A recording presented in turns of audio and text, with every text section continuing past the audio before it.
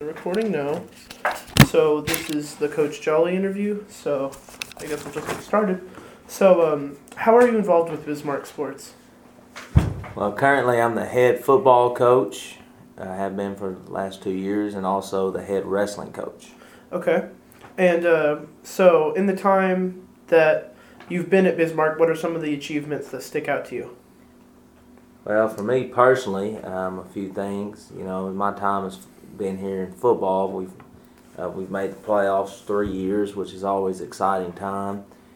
We've also, in the wrestling program, we finished as a state runner-up and have had multiple all-state wrestlers, which is always fun. I know we've seen success in other sports. In the 2016-17 school year, the girls' golf team were state champions.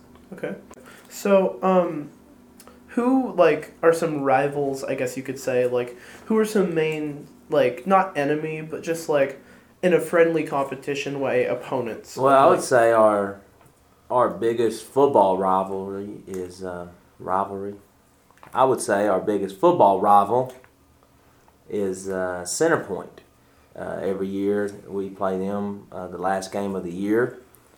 There's a trophy awarded at the end of the game that came about, I think, around 5 years ago, and I think in 2011 or 12 is when that came about. So that's always a big, we're real close in proximity. A lot of the kids know each other. So there's a very healthy rivalry between those two sports and football. Okay. And also, who else would you recommend we should talk to for information on stuff like this? I would say probably one of the best sources for football-wise would be Coach Wooten.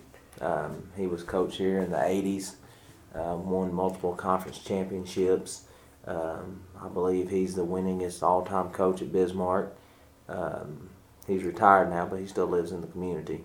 He volunteers up at Helping Hands at there on 84 or Highway 7. Okay. So. Well, thank you for doing the interview and stuff. That's it. Yes, sir.